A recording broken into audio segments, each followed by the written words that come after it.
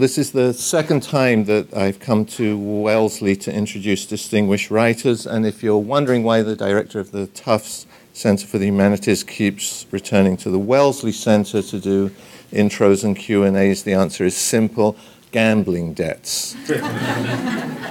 Carol Doherty runs a book on the NFL out of her office at Wellesley. And through a series of bad wagers, I owe her a large sum that I'm trying to pay off. When she calls, I answer. I was trying to think, in the way that introducers must, of how I might harness these two terrific writers together. And it didn't seem quite enough to say that they were both white guys. And that was totally cool at Wellesley because it was a women's college, whereas if I had invited the two of them to Tufts, I'd be in trouble. But then I remembered that in one of Ben Percy's arresting stories, Refresh, Tumalo, Oregon, a high desert town in the foothills of the Cascade Mountains, home to a Marine base, has the rationale of its location explained the following way. Apparently, conditions here in Oregon's ranch country match very closely those of the Middle East. And throughout my childhood, I could hear, if I cupped my hand to my ear, the lowing of bulls, the bleating of sheep, the report of assault rifles shouting from the hilltops. I thought, well, just like Tel Aviv, especially the lowing of the bulls. No, I'm kidding. The truth is that what these writers have in common is their mastery of the form of the short story. In the short form, Ben Percy, who's going to read first, works a seam that is also mined by Faulkner, by Cormac McCarthy, and by James Dickey. His prose is strong and direct. His fictional world, a place where the violence that frequently leaches in reflects and refracts history's injustices and eruptions in far-off places. Oregon, Ben Percy's Oregon, is where Vietnam or Iraq or Afghanistan come home to burn. More recently, he's taken a bold step and in his novel Red Moon introduced some werewolves into his territory. As the unfailingly reliable British newspaper The Guardian put it, Red Moon is that rare beast, a genre novel that is literary, politically aware, and thought-provoking. And John Irving, who knows some stuff about writing, described it as a seriously politically symbolic novel, a literary novel about lycanthropes, and added, if George Orwell had imagined a future where the werewolf population had grown to the degree that they were colonized and drugged, this terrifying novel might be it. Ben Percy's writing has appeared in the Paris Review, Best American Stories, and many other distinguished publications. He's won a Whiting Writers Award and the Plimpton Prize, and he's now living in Minnesota. Two more things about Ben. My son Adam, who is also a writer, told me that not long ago he heard Ben doing Johnny Cash in a karaoke contest at the Associated Writers Program meeting in Chicago. And he also told me that his girlfriend blushes whenever she hears Ben's voice. I also know that he once read Goodnight Moon as a Halloween exercise, available briefly on YouTube, I believe, and terrified God knows how many children. You'll hear why in a couple of seconds. It's a great pleasure to welcome Ben Percy.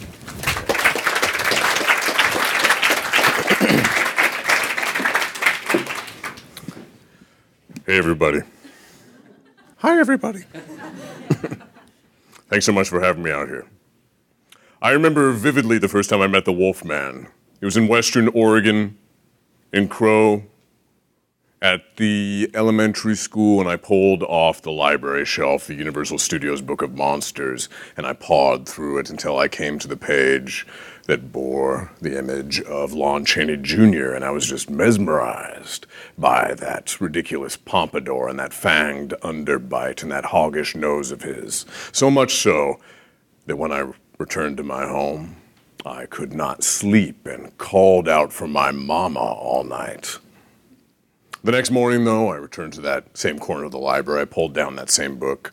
I returned to that same page, that the werewolf myth, for whatever reason, I felt magnetized by it. And so many years later, when I was in 6th grade, I wrote a research paper, and research should definitely be in quotation marks. The title of it was Werewolves. And I say it like that because there was an exclamation mark at the end. It was only 5 pages long, but it had a table of contents. The final section was called The Ceremony of the Wolf. And in my backyard, beneath a full moon, I attempted to transform myself. Which is why I sound like this. Despite my obvious dedication to the subject matter, I received a B- on this paper. Scratched there in blood red ink, I still have the artifact. Which is why it feels so good to stand before you now and say, "In your face, Mrs. Ziekenhagen."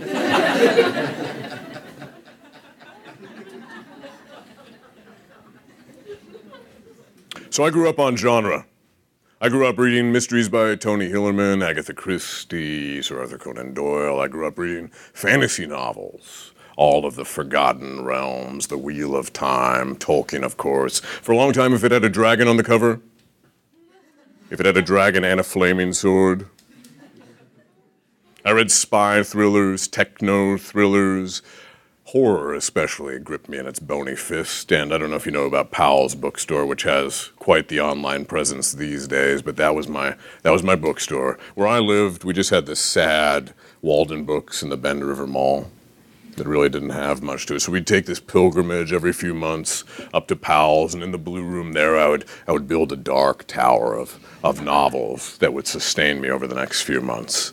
And so for the longest time, that's what I thought storytelling was. I thought storytelling was vampires and dragons and robots with lasers for eyes. And when I walked into that first creative writing workshop when I was in college, I sat down and I listened to the professor, who looked like a mannequin. He had no hair and a dead expression. I listened to him go through the syllabus, and the last thing he said was, "Now genre." And I threw up my hand when he said, "Anybody got any questions?" And I said, "Well, what do you mean by that, no genre?" And he said, "No vampires, no dragons, no robots with lasers for eyes." And I sat there for a few seconds before throwing up my hand again and very earnestly asking him, "But what else is there?" And I soon discovered what else there was. I had never read Sherman Alexie. I'd never read Alice Munro. I had never read Raymond Carver. I had never read Flannery O'Connor. And they became favorite writers of mine. But I never fell out of love with genre. And I had a moment a few years later, after reading and writing literary fiction, almost exclusively, I had a moment where I picked up a book called Thrilling Tales, edited by Michael Chabon, published by McSweeney's originally and now available through Vintage. And what Michael Chabon did was he assigned to all of the writers in this anthology the type of story that they would have loved to read when growing up. In his introduction, he wrote about being a bored reader and being, too, a bored writer. And he took both genre fiction and literary fiction to task. Literary fiction, realism, has become the norm over the past few decades. And he's saying if you look at the long hoof-marked trail of literature, realism is not the norm, realism is the trend. And he was sort of requesting the fantastic, requesting the speculative from his authors. And so Rick Moody wrote a story about a dystopia where a drug allowed people to retreat their favorite memories. And Nick Hornby wrote a story about a magic VCR that could look into the future. And Jim Shepard wrote a story about a giant shark. And on it went. And it was sort of hit or miss, but that introduction especially really resonated with me. He said, "What's the worst of literary fiction? The worst of literary fiction is somebody stares out the window while sipping a cup of tea at a roiling bank of clouds, and they have an orgasmic epiphany. Nothing happens. But, of course, the sentences are very pretty, and the metaphors glow, and the themes are subterranean, and the characters are so three-dimensional that you think about them years later and wonder what they're up to." And what about the worst of genre fiction? The characters are one-dimensional, the prose is pedestrian, the plots are formulaic. But the best of genre fiction? It always has all 6 cylinders blazing. It never forgets that most essential question, what happens next? And when I started to discover, as I read Michael Chabon, as I read Margaret Atwood, as I read Kate Atkinson, as I read Susanna Clarke, as I read Cormac McCarthy, was that really these attempts at taxonomy, they feel to me very much like phantom barricades. Where does Cormac McCarthy belong in the bookstore? You could put No Country for Old Men in crime. You could put All the Pretty Horses in Western. You could put The Road in sci-fi. You could put Child of God in horror. You could put Suttree in literature with a capital L. Right. Why not write things that are compulsively readable and at the same time, there's careful carpentry as you describe those exploding helicopters or attacking sharks so wondrously. And so these are the sort of borderlands that I became most interested in as I wrote this novel. And when I sat down to write this novel, I was thinking about why some fantasy stories resonate, why they last. And when I considered this, I thought about how they're very much tied to the cultural moment.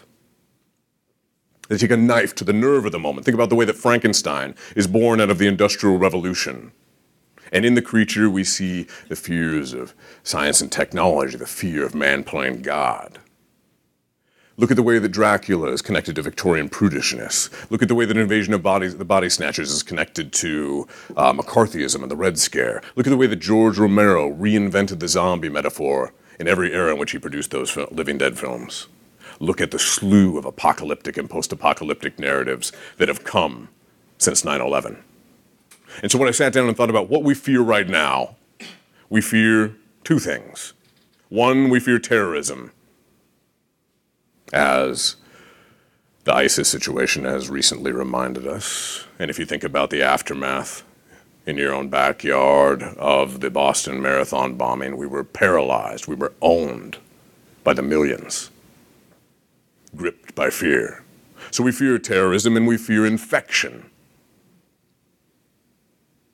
You, of course, can look at the headlines now about Ebola, but even before that, every countertop of every business in America usually contains at least 3 bottles of antibacterial lotion. We're scared to death of a country of germs, as a country of germs. And so I braided these 2 things together, and this is, I guess you could say, a post-9/11 reimagining of the werewolf myth in that way. And so I have this animal-borne pathogen that is the equivalent of mad cow disease or chronic wasting disease, a prion, a misfolded protein leaping out of the wolf population and mutating in its human host, and 5% of the population is infected, as they have been throughout human history, and they are treated as second-class citizens. And it is really about the culture of fear that we live in. Xenophobia, the marginalization of the other. So it opens up with a terrorist act, and in response to this, there's a swift government crackdown. I'm going to read that moment. Claire is about to discover her family's secret history. Claire does not know what is happening outside right this minute as the small brigade of vehicles, the armored vans, the black sedans with government plates appear at the end of her block with their headlights off. She lives in a wooded neighborhood, each house set back on a half-acre lot. There are no streetlights. No sidewalk. The vehicles purr to a stop. Their doors swing open but do not close. Any noise that might bring Claire to the window, the stomp of boots along the asphalt, the clatter of assault rifles and ammunition clips, is muffled by the steady snowfall, a white shroud thrown over the night. She does not know about the tall man in the black suit and black necktie, his skull as hairless as a stone, who stands next to his black Lincoln town car. She does not know that he has his hands tucked into his pockets, or that the snow is melting against his scalp and dripping down his face, or that he is smiling. She does not know that her father and mother are sitting at the kitchen table, drinking their way through a bottle of Merlot, not holding but squeezing each other's hands in reassurance as they watch CNN, the coverage of what the president calls a coordinated terror attack directed at the heart of America. So she does not know that. When the front door kicks open, splintering along its hinges, her father is holding the remote in his hand, a long black remote that could be mistaken for a weapon. She does not know that he stands up so suddenly his chair tips over and clatters the floor, that he screams no, and holds out his hand, the hand gripping the remote, and points it at the men as they come rushing through the entryway, the dark rectangle of night, with snow fluttering around them like damp shredded paper. She only knows when she hears the crash, the screams, the rattle of gunfire, that she must run. She hasn't changed often, only a handful of times. Not only because it is forbidden, because she could be jailed for it, but because she doesn't like the way it makes her feel, so grotesquely other, and bruised for days afterward, her body's sudden shifting like the growing pains that make children twist under their sheets and cry out at night. She can smell the men now. Deodorant and aftershave, cigarettes and gum, gun oil, the sulfur of their weapons' discharge.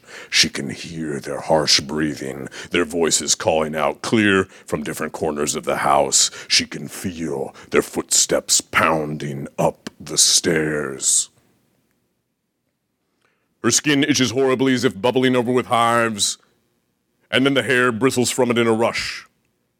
Her gums recede and her teeth grind together in a mouth not yet big enough for them. Her bones stretch and bend and pop, and she yowls in pain as if she is giving birth, one body coming out of another. She always cries, tears of blood. This time her tears and mewling come from the pain, and also the dawning realization that everything in an instant has changed. But these thoughts are fleeting. The wolf in her has no time for them. Her mind sharpens to a singular focus. Survival is what matters. There is nothing else, no love or sadness or fear or worry, only a needle stab of adrenaline that surges through her, sends her loping toward the window, toward the reflection she barely recognizes, hunched and misshapen and growing larger by the second. Then she crashes through herself. Through the window. The glass shatters and shards of it bite at her. There is no roof to scuttle across, no lattice or gutter to climb down. There is instead the blackness of the night, the emptiness of the air she falls through, flipping and twisting as the wind shrieks in her ears and the ground rushes up to meet her. Splinters of glass, mixed up with snow, sparkle all around her. 2 inches have already fallen, but that isn't enough to cushion a fall from a second-story window. She lands on all fours, rolling and thudding forwards, sliding across the short expanse of lawn, smearing away the snow in a ragged teardrop to reveal the green grass beneath. A tree at the edge of the lawn offers a hammer blow to her chest. Her breath is gone. Her wrist blazes. The night seems to close upon her for a moment. And then she draws in a sucking gasp. Her window throws a square of light broken up by triangles and hexagons of yellow and orange that spotlight her body. The spotlight blackened a moment later when the men charge into her room and pursue her exit. She shakes away the pain and leaps to her feet and sees the man. The tall man in the black suit. 20 yards away, he observes her with his head cocked. And then he begins to walk, and then run, his long arms slashing the air toward her.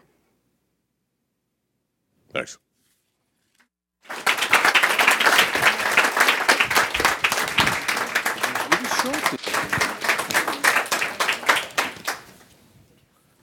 Thank you, Ben. I'm really delighted to be able to introduce Etgar Keret. I've followed his career since I was about the age that he is now. I think that's a long time ago. And I've been consistently enchanted and wowed by his antic metafictions. Like Grace Paley, he knows how to carry darkness in a light basket, which is one of the best ways to get it home.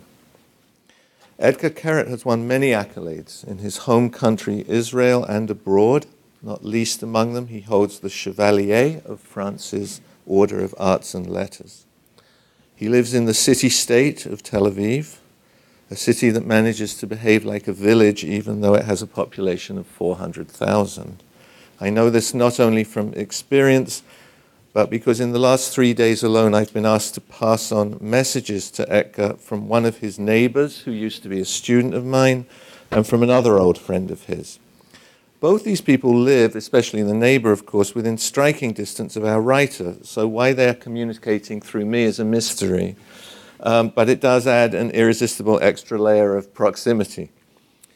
Etgar Keret hails from a volatile part of the world, and he doesn't flinch from addressing its trials and tribulations in his fiction and discursive prose. I'm sure some of you read online in the New Yorker his extraordinary exchange with his friend Syed Kashua, the Palestinian-Israeli novelist who, losing all hope, decided to move permanently to the USA with his family after the Gaza conflict. In their exchange, Syed asks Etgar to write him a story with a happy ending. Etgar complies. He proposes a brilliant three-state solution. One for Israelis, one for Palestinians, and one for all the racists and fundamentalists on both sides. I'm not sure the ending's a happy one. You'll have to decide that for yourselves. But let me leave you with a quote from that master blurber, Gary Steingart, who said of Etgar Keret's The Nimrod Flip-Out, "The Nimrod Flip-Out is the best work of literature to come out of Israel in the last 5,000 years. Better than Leviticus, and nearly as funny." Please welcome Etgar Keret.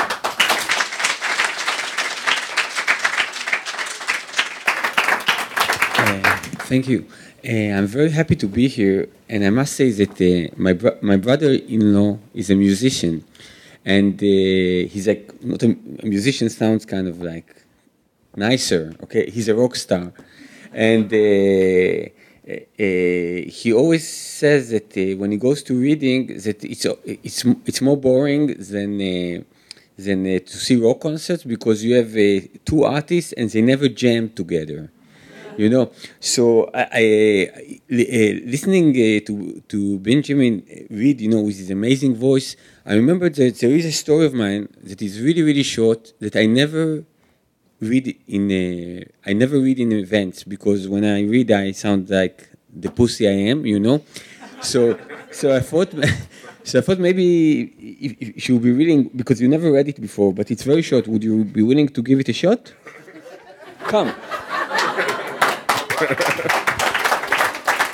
So you see, it's just this and this, but then you have to turn and it's this one too, okay? It's like... Okay. Okay.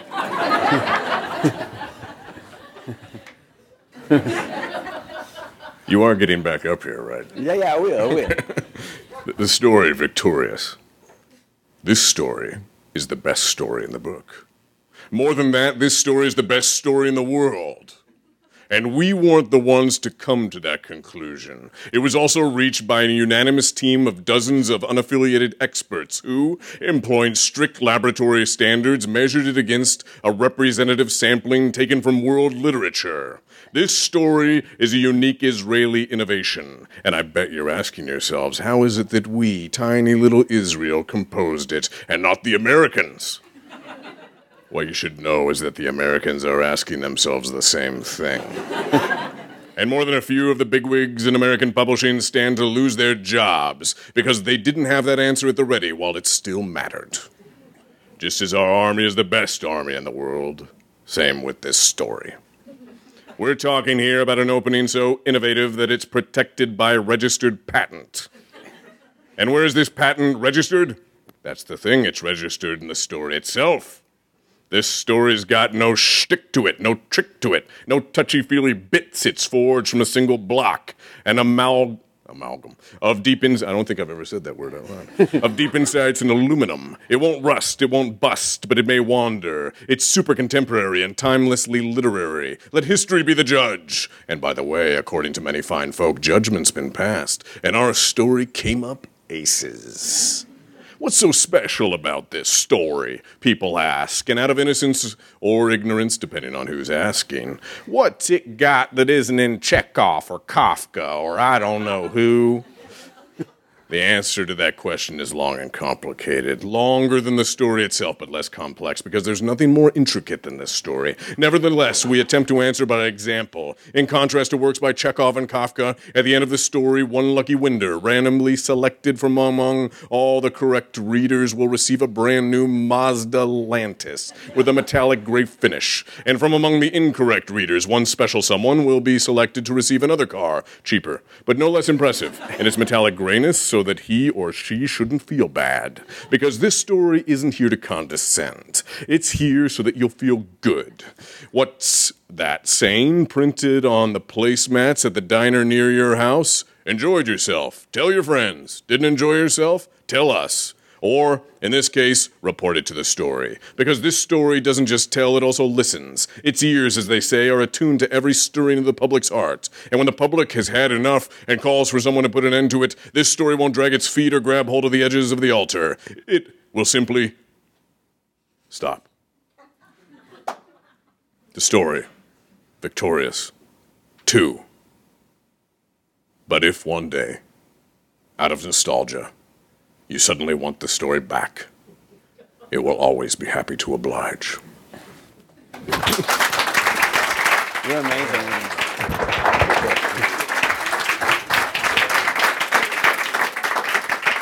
So you see, writers can jam too. So whenever I read, I always have a problem, like what to read, because I wrote many short stories and I don't know what to choose. So I thought it would only be fair that I read the first text I've ever written and the last one, and like the middle really doesn't matter. So I wrote the story during my compulsory army service. In Israel, you go to the army when you're 18 for 3 years, and I come from a lineage of horrible soldiers. It goes all the way, to Russia and the Tsar's army, but just I won't talk about all the bad soldiers in my family, but just my older brother, for example, he's the only soldier in the history of the IDF that was tried, found guilty, and sent to jail for practicing paganism. During the Lebanon War, they let him guard an aerial antenna on some hill in Lebanon, and because it was a war, they forgot to replace him. And when they came a month later, they saw that he turned that antenna into a huge Indian totem with the face of an eagle. And in his trial, he said to his defense that his stupid officer, who thought was seeing him worshipping the antenna, was actually seeing him tying his shoelaces. But they didn't believe him, and he was sent to jail, and it was less funny then. And I was a very bad soldier too. I think it has to do a lot with my upbringing, because my parents, they had this system that they said that we had to do what they told us, but we always could ask for a reason. So if they said, if I would say, why should I shower? They say, so you won't have things kind of growing out of your cheeks or a bird nest in your hair.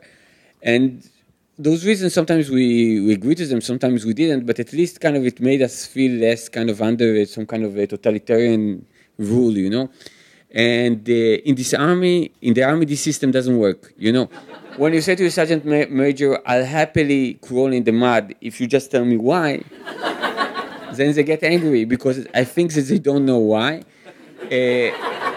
So I got kicked from 5 different units. The one before last, I had an officer who was a a very gentle, religious Jewish man.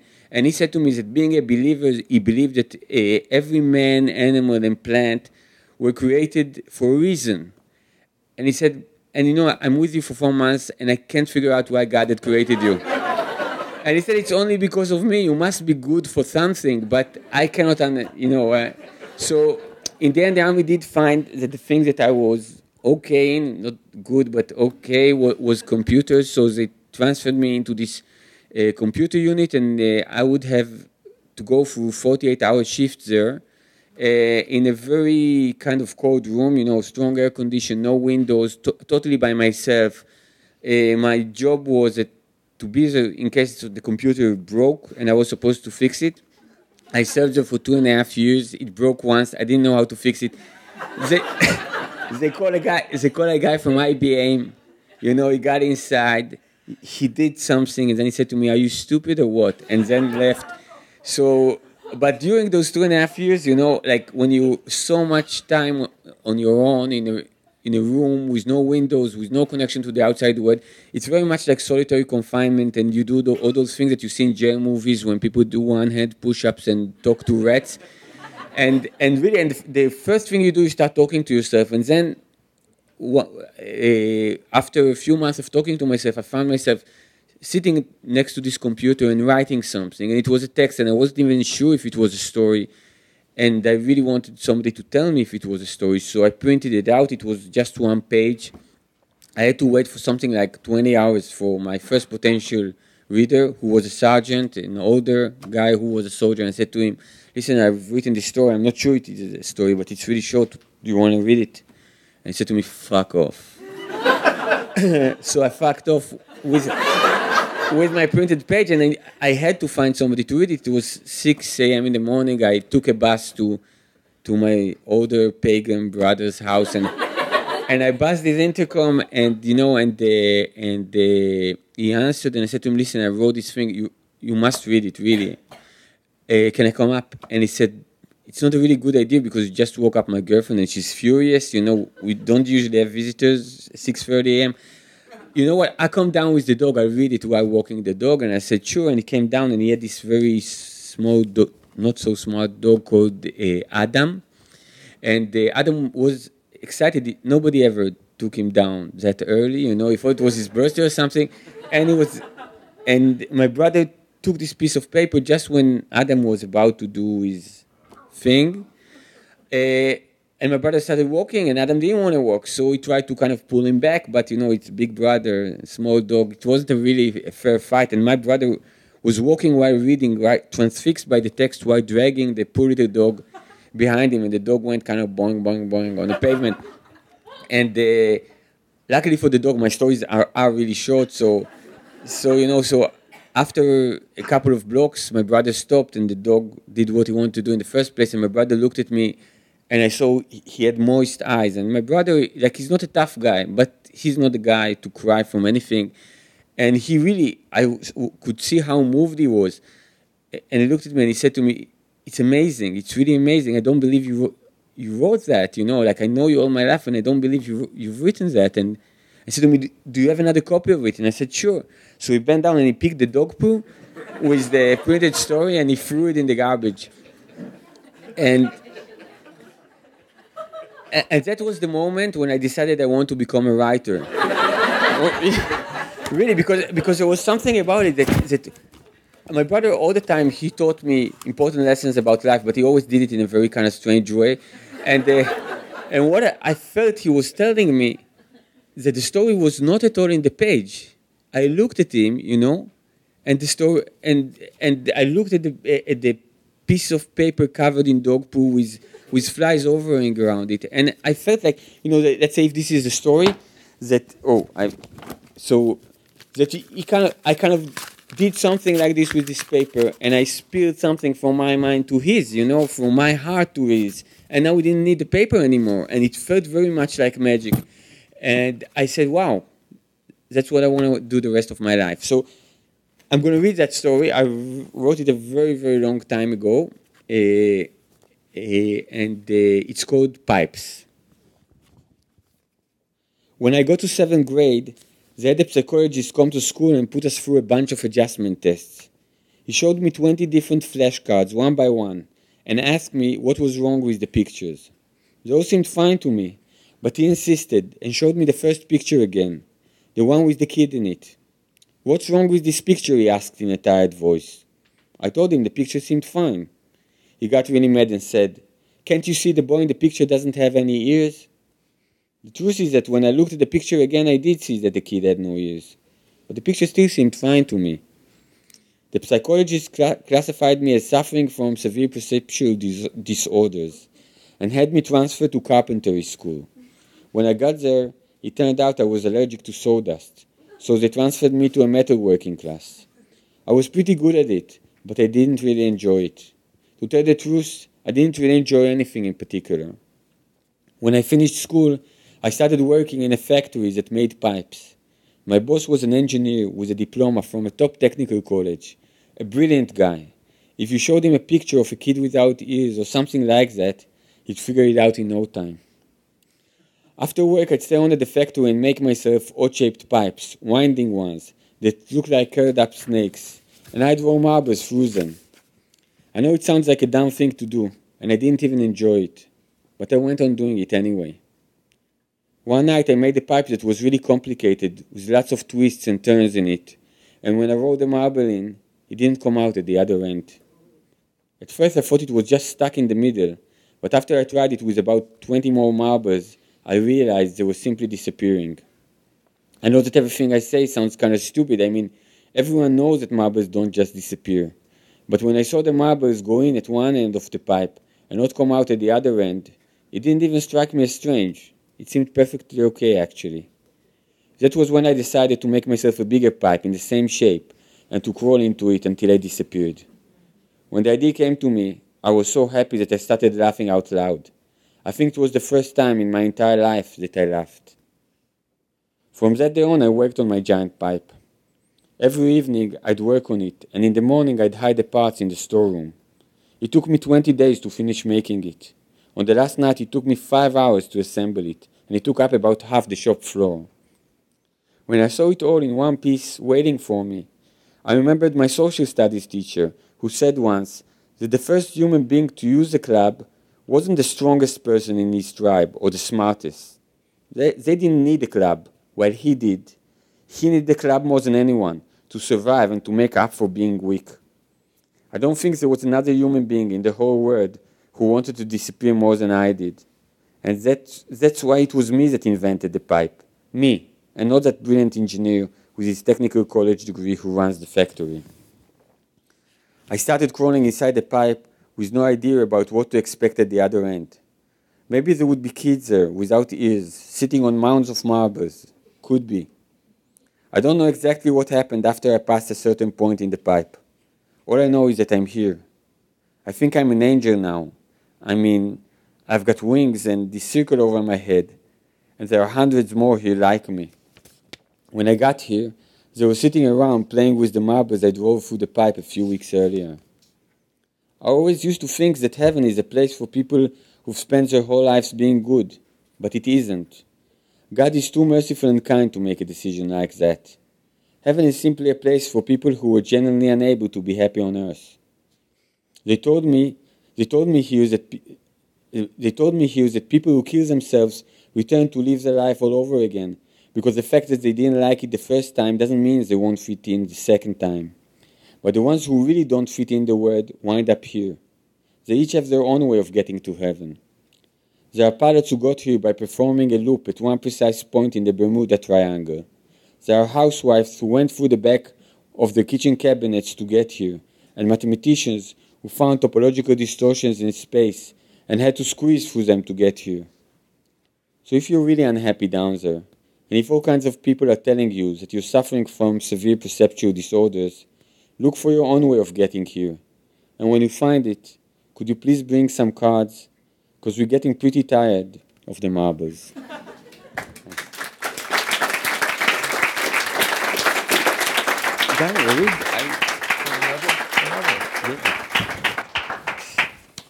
Okay, I always like to read, so I ask, but I really want to. So I said this is the first piece I've ever written. This is the last piece I've written so far. Not ever. I don't want to die tonight. It's basically for the first time in my life I've written a nonfiction book, and it's a kind of a memoir. It's a collection of pieces from my life. It's called The 7 Good Years, and it documents the 7 years between the birth of my son and the death of my father. And this piece is when my son was a little over three. And it's kind of new. I'm not used to reading it, and I have very bad English. So the other one I was trained. So this one I apologize in advance. It's called What Does the Man Say? The minute we got into the taxi, I had a bad feeling. And it wasn't because the driver asked me impatiently to buckle the kid's safety belt in the back seat after I'd already done so, or because he muttered something that sounded like a curse when I said we wanted to go to Ramat Gan. I take a lot of taxis, so I'm used to the bad tempers, the impatience, the armpit sweat stains. But there was something about the way that driver spoke, something half violent and half on the verge of tears that made me uncomfortable. Lev was almost 4 then, and we were on our way to Grandma's. Unlike me, he couldn't have cared less about the driver and focused mainly on the tall, ugly buildings that kept smiling at him along the way. He sang Yellow Submarine quietly to himself with words he made up that sounded almost like English, and waved his short legs in the air to the rhythm. At one point, his right sandal hit the taxi's plastic ashtray, knocking it onto the floor. Except for a chewing gum wrapper, it was empty, so no trash was spilled. I'd already bent to pick it up when the driver braked suddenly, turned around to us, and with his face really close to my 3-year-old son's, began screaming, "You stupid kid, you broke my car, you idiot." "Hey, are you crazy or something?" I shouted at the driver, yelling at a 3-year-old because of a piece of plastic. "Turn around and start driving, or I swear next week you'll be shaving corpses in the Abu Kabir morgue, because you won't be driving any public vehicle, you hear me?" When I saw that he was about to say something, I added, "Shut your mouth, now, and drive." The driver gave me a look that was full of hatred. The possibility of smashing in my face and losing his job was in the air. He considered it for a long moment, took a deep breath, turned around, shifted into first gear, and drove. On the taxi's radio, Bobby McFerrin was singing "Don't Worry, Be Happy." But I felt very far from happy. I looked at Lev. He wasn't crying, and even though we were stuck in a very slow-moving traffic jam, it wouldn't take long to reach my parents' house. I tried to find another ray of light in that unpleasant ride, but couldn't. I smiled at Lev and tousled his hair. He looked at me hard, but didn't smile back. "Daddy," he asked, "what did the man say?" "That man said," I answered quickly as if it was nothing, "that when you're riding in a car, you have to watch how you move your legs so you don't break anything." Lev nodded, looked out of the window, and a second later asked again, "And what did you say to the man?" "Me?" I said to Lev, trying to gain a little time. "I told the man that he was absolutely right, but that he should say what he has to say quietly and politely and not to yell." "But you yelled at him," Lev said, confused. "I know," I said, "and that wasn't right, and you know what? I'm going to apologize now." I leaned forward so my mouth almost touched the thick, hairy neck of the driver, and said loudly, almost declaiming, "Mr. Driver, I'm sorry I yelled at you, it wasn't right." When I finished, I looked at Lev and smiled again, or at least I tried. I looked out of the window. We were just easing our way out of the traffic jam in Jabotinsky Street. The hard part was behind us. "But Daddy," Lev said, putting his tiny hand on my knee, "now the man has to tell me he's sorry too." I looked at the sweaty driver in front of us. It was clear to me that he was hearing our whole conversation. It was even clearer that asking him to apologize to a 3-year-old was not really a good idea. The rope between us was stretched to the breaking point as it was. "Sweetie," I said, bending down to Lev, "you're a smart little boy, and you already know lots of things about the world, but not everything. And one of the things that you still don't know is that saying you're sorry might be the hardest thing of all. And that doing something so hard while you're driving could be very, very dangerous. Because while you're trying to say you're sorry, you can have an accident. But you know what? I don't think we have to ask the driver to say he's sorry. Because just by looking at him, I can tell that he's sorry. We'd already driven into Bialik Street. Now there was only the right turn onto Nordor, and then a left to Bear Lane. In another minute we'd be there. Daddy, Lev said as he narrowed his eyes. I can't tell that he's sorry. At that moment, in the middle of the incline of Nordor, on Nordor, the driver slammed on the brakes again and pulled up the handbrake. He turned around and moved his face close to my son's. He didn't say anything, just looked Lev in the eye, and a very long second later whispered, Believe me, kid, I'm sorry.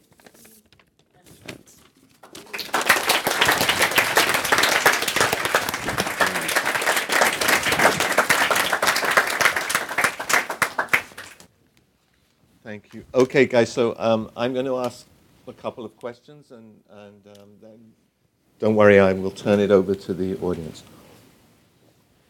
The first question I wanted to ask you both was about violence and how it underpins or accesses or fails to access your fiction.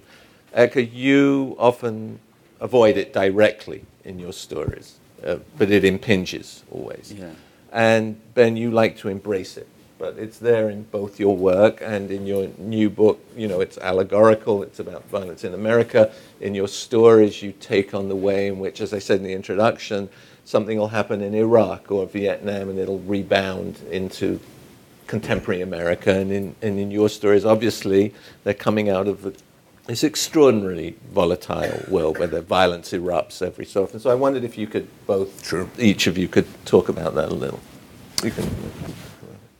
Well, I'm very interested actually in the technique of the obscene, in which in the Greek tragedies the violence would occur off stage. And maybe a war would occur, or somebody would be beheaded, and then they would come back on and sort of tell you what had occurred. I think there's something incredibly effective about that. Because we are, as audience members, more complicit in the act. We are more participatory if we are imagining something happening ourselves. So I think that I actually try to, even though sometimes I do have scenes of violence, I also think about moments such as in Blood Meridian by Cormac McCarthy. There's a moment at the end that is the most terrifying of all. And that is after you've witnessed every terrible thing imaginable. At the end of the story, the kid, who I guess is our protagonist, the kid, even though there's a, the cast is quite wide, the kid is in this tavern, and there's music playing, and he encounters the judge, who is he's a kind of satanic character, who tried to kill the kid earlier in the novel. And the kid, they have a few tense words, and then the kid escapes around the back of the bar a bit later, and he goes to the Jakes, to the outhouses, and when he opens one up, the judge is standing there naked, and he is something like 7 feet tall and just about as wide. He's a grotesque character, and as hairless as a stone, and what he does is he just opens up his arms, and the door to the Jakes closes, and you don't see what's in there, what happens. And I feel like that moment, like that's the abyss right there. If Cormac McCarthy is not showing us that, what could have possibly occurred? And it's horrifying as a result. And I guess that carries over to so many other circumstances. If you think about horror movies, right? The most terrifying moment in any horror movie is when the people hear a noise behind a cellar door or deep in a cave, and they walk toward it and reach for the knob. Whenever you open up the door or flash a light upon whatever's waiting there, the audience screams, but they also laugh because they're relieved. It isn't as bad as they imagined.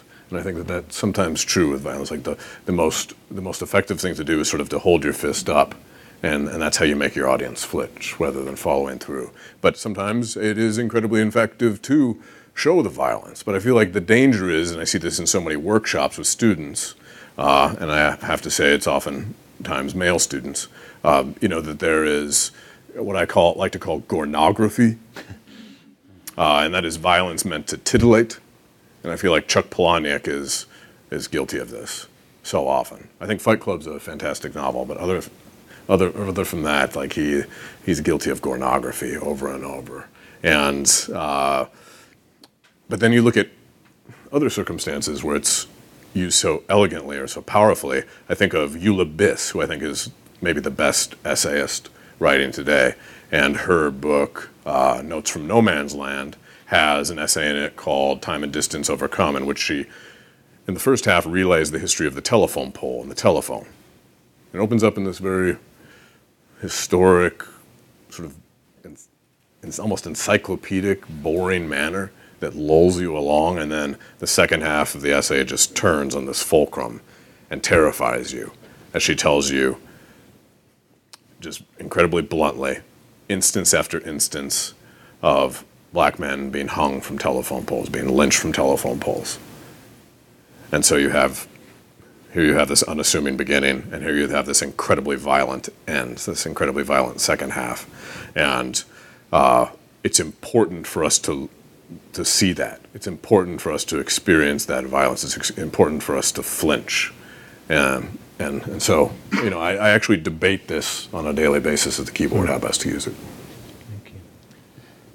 Thank you. First, if you ever need one of the stories read in a pussy voice, I owe you one. I was going to ask you to read some erotic werewolf haiku. I can say that I'm a son of Holocaust survivors. My mother had seen her mother and baby brother killed in front of her eyes when she was 7 years old, and her father was murdered too. And when I grew up as a kid, the notion of violence was basically very much associated with survival. It's hard to believe, especially when I stand next to you. But when I was a kid, I was actually a pretty good fighter, and kids would make fun of me because I would never initiate aggression. But when I would fight, I would be kind of ruthless. But at the same time, I would cry when I would fight. Like I would beat kids up and cry. And the reason I cried because I felt humiliated. I felt humiliated every time I had to be violent. I felt that I failed something. I always say to my son that, that for me, if I punish him, it means I failed. I said, if there is a game of being a father and a child, and I punish you, it's not a proof that I'm stronger than you. It's just a proof that I wasn't able to get things right. So help me get things right. So for me, violence is always associated with failure and humiliation. And I think that my stories are extremely violent, but when people read them, they don't read them as violent because it's like me beating up another kid and crying. I cry so hard that you don't even feel the punches. Wow. Thank you. I want to ask you both a question about identity. Last year, maybe it was a year and a half ago, I interviewed the Israeli novelist David Grossman, who appears in one of your stories, of course. Yeah. And I was talking to him about an incredibly long sex scene in one of his novels that went on for about 45 pages.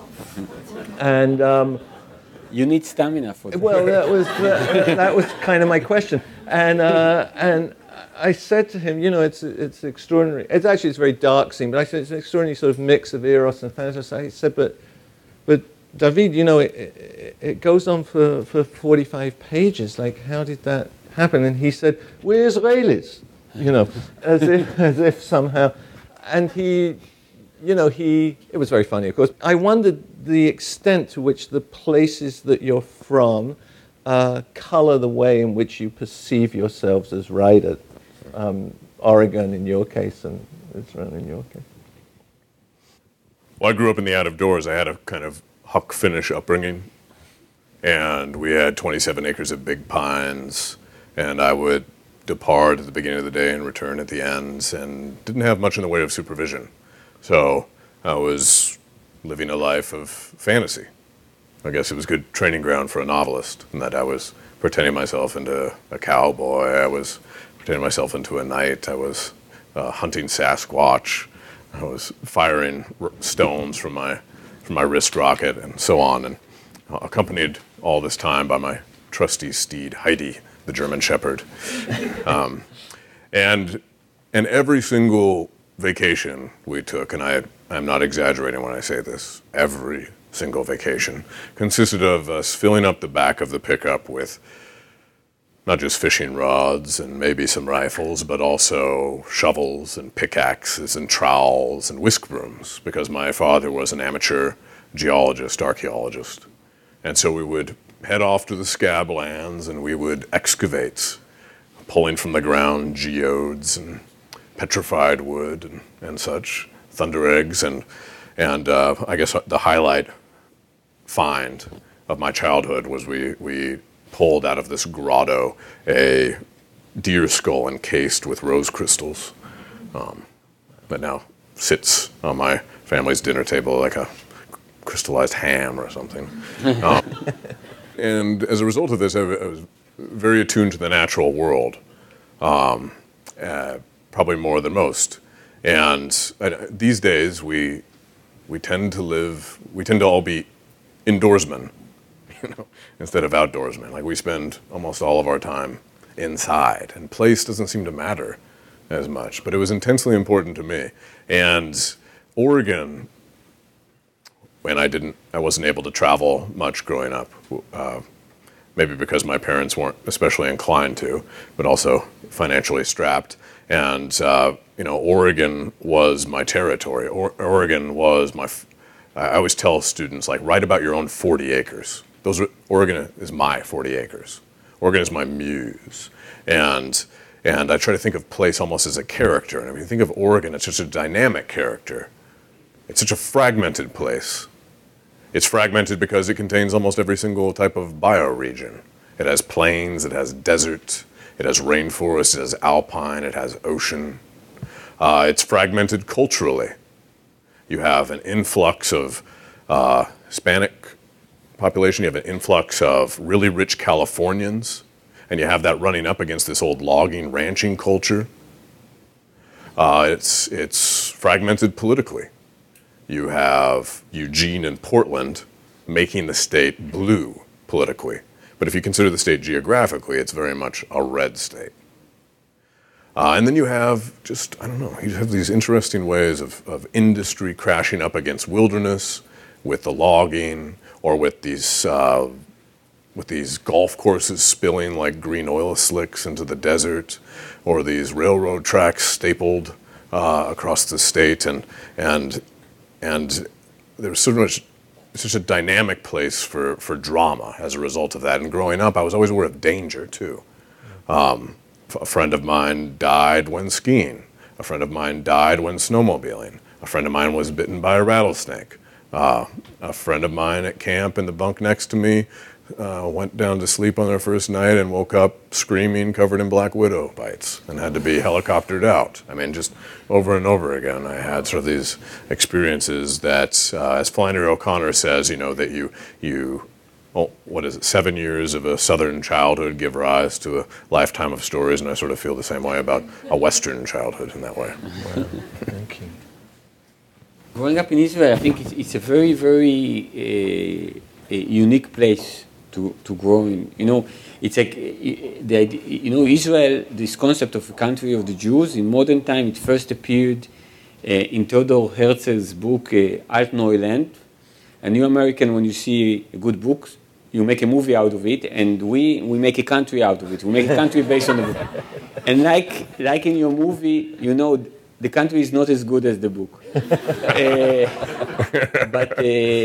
But the things that, I can say a million things about the different and unique things living in Israeli society, but the things that I feel that is very, very powerful is the bipolar nature. You say bipolar, bipolar nature of the people who live in Israel. Because what happened is that you live in a place, you know. I'm a vegetarian. Many of my friends are vegan. We don't let our kids see kind of violent movies, you know.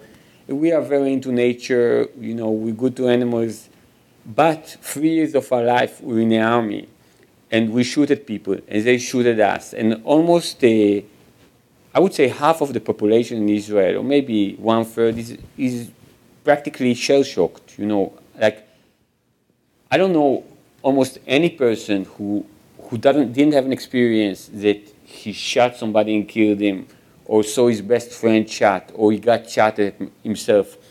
But when you go in the streets, you don't feel that. You know, people live their nice life. You know, there is a person that I know that is really, really the most tender person that I've ever met. And this guy in the army, he was a sniper. So he had a number of confirmed killings. And what happens in Israel is that from when you're 21 till you depends 40 or 40 something, you go for reserve duty for 30 days or more or less every year. And this guy, he wanted to get out of his sniper unit because he was really like, you know, he's the kind of guy that doesn't have a television home because he doesn't want his children to see this stuff. And what happened was that every time they would call him and say, hey man, you have to come because, you know, because Jackie just had a baby, Eli, you know, he has a problem with his kidney. Come on, if you don't come, we'll have to call one of them. And he's a good friend and a nice guy. So he goes and kills another person and goes back to his normal life in which he learned medicine and he helps people. So there is something in this bipolarity that is essential. I remember when I was in the army during my compulsory army service, I was in the army, and when we had a weekend leave, you know, when we left and went home, I would take off my uniform and go and demonstrate against the actions of the army. And the next day, I would wear my uniforms again, and maybe in some cases would have to fight the people who were demonstrating, who were actually my friends, but they were home and I was in the army. So this idea of kind of this mixture of identity and mixture of narrative, I think it has a strong, powerful effect about the way people act, but in a strange way, you're completely unaware of it, you know. And I can give you really the silliest example, but I think it does say something. Is that, let's say, when a typical Israeli young man has a fight with his girlfriend or his wife, and she locks the door, and she says to him, I'm not letting you in tonight, then there is a difference. Let's say if a young American man fights with his girlfriend and she locks the door and says, I'm not getting you in tonight, because every young Israeli man was taught how to kick a door open. We know how to do it. But now we're in a different identity, so we pretend we don't know what to do. It's funny, because sometimes you see fights, when Israelis fight, you know, and many of them in the army, you learn Krav Maga. So the first thing you do, they teach you to do in a fight, is to take somebody's eyes out. That's the first thing you do, you know. After that, you can do other things. But when they fight, they know, many of them, they know how to kill you, but they fight as if they don't. So there is something about this idea that I think that in most Western world, civilization is a given. The way you act, you think this is the ontology of the world. The world is built this way. But in Israel, civilization is kind of a gentleman agreement with everybody around you. You do the things that you're supposed to do, but you know there is this kind of very dark shadow lurking on you. And I think that I try, in a sense, to write about this duality. Wow. Okay, I want to throw it open to the audience. Can I just follow up on what you're saying? As I was driving this afternoon, it being Veterans Day, they were doing a lot of programming having to do with military service and experience. And there was a war correspondent who was talking about the notion of sort of a moral wound that soldiers experience. That I think actually goes back to Jonathan Shea, who is a Newton psychiatrist, who's written a lot about Greek drama and thinking about military experience sort of filtered, or using the Iliad and the Odyssey as a way of thinking about that. But he talked about this moral wounds being exactly what you were talking about, both of you actually, this kind of being, but particularly the kind of double set of rules. That what you have to do in war, that might be fine, that might be what's called for you to do perfectly normal rules to do there, but then at home, so perhaps killing a 13-year-old child, that in the context of war is the right thing to do, but once you get home, that's a horrific thing to do, and trying to juggle those two realities and those two sets of worlds is what's so difficult. So that I wonder if a writer is a way, so then I had to get out of the car and didn't get to hear what ways that people are dealing with that. But I'm wondering if being a writer is a way of merging those two, or at least being more explicit about, maybe you're more aware of those dual worlds than other people? I can say that the first story I wrote it 10 days after I was in the same room with my best friend in the army who shot himself and who killed himself. And I think that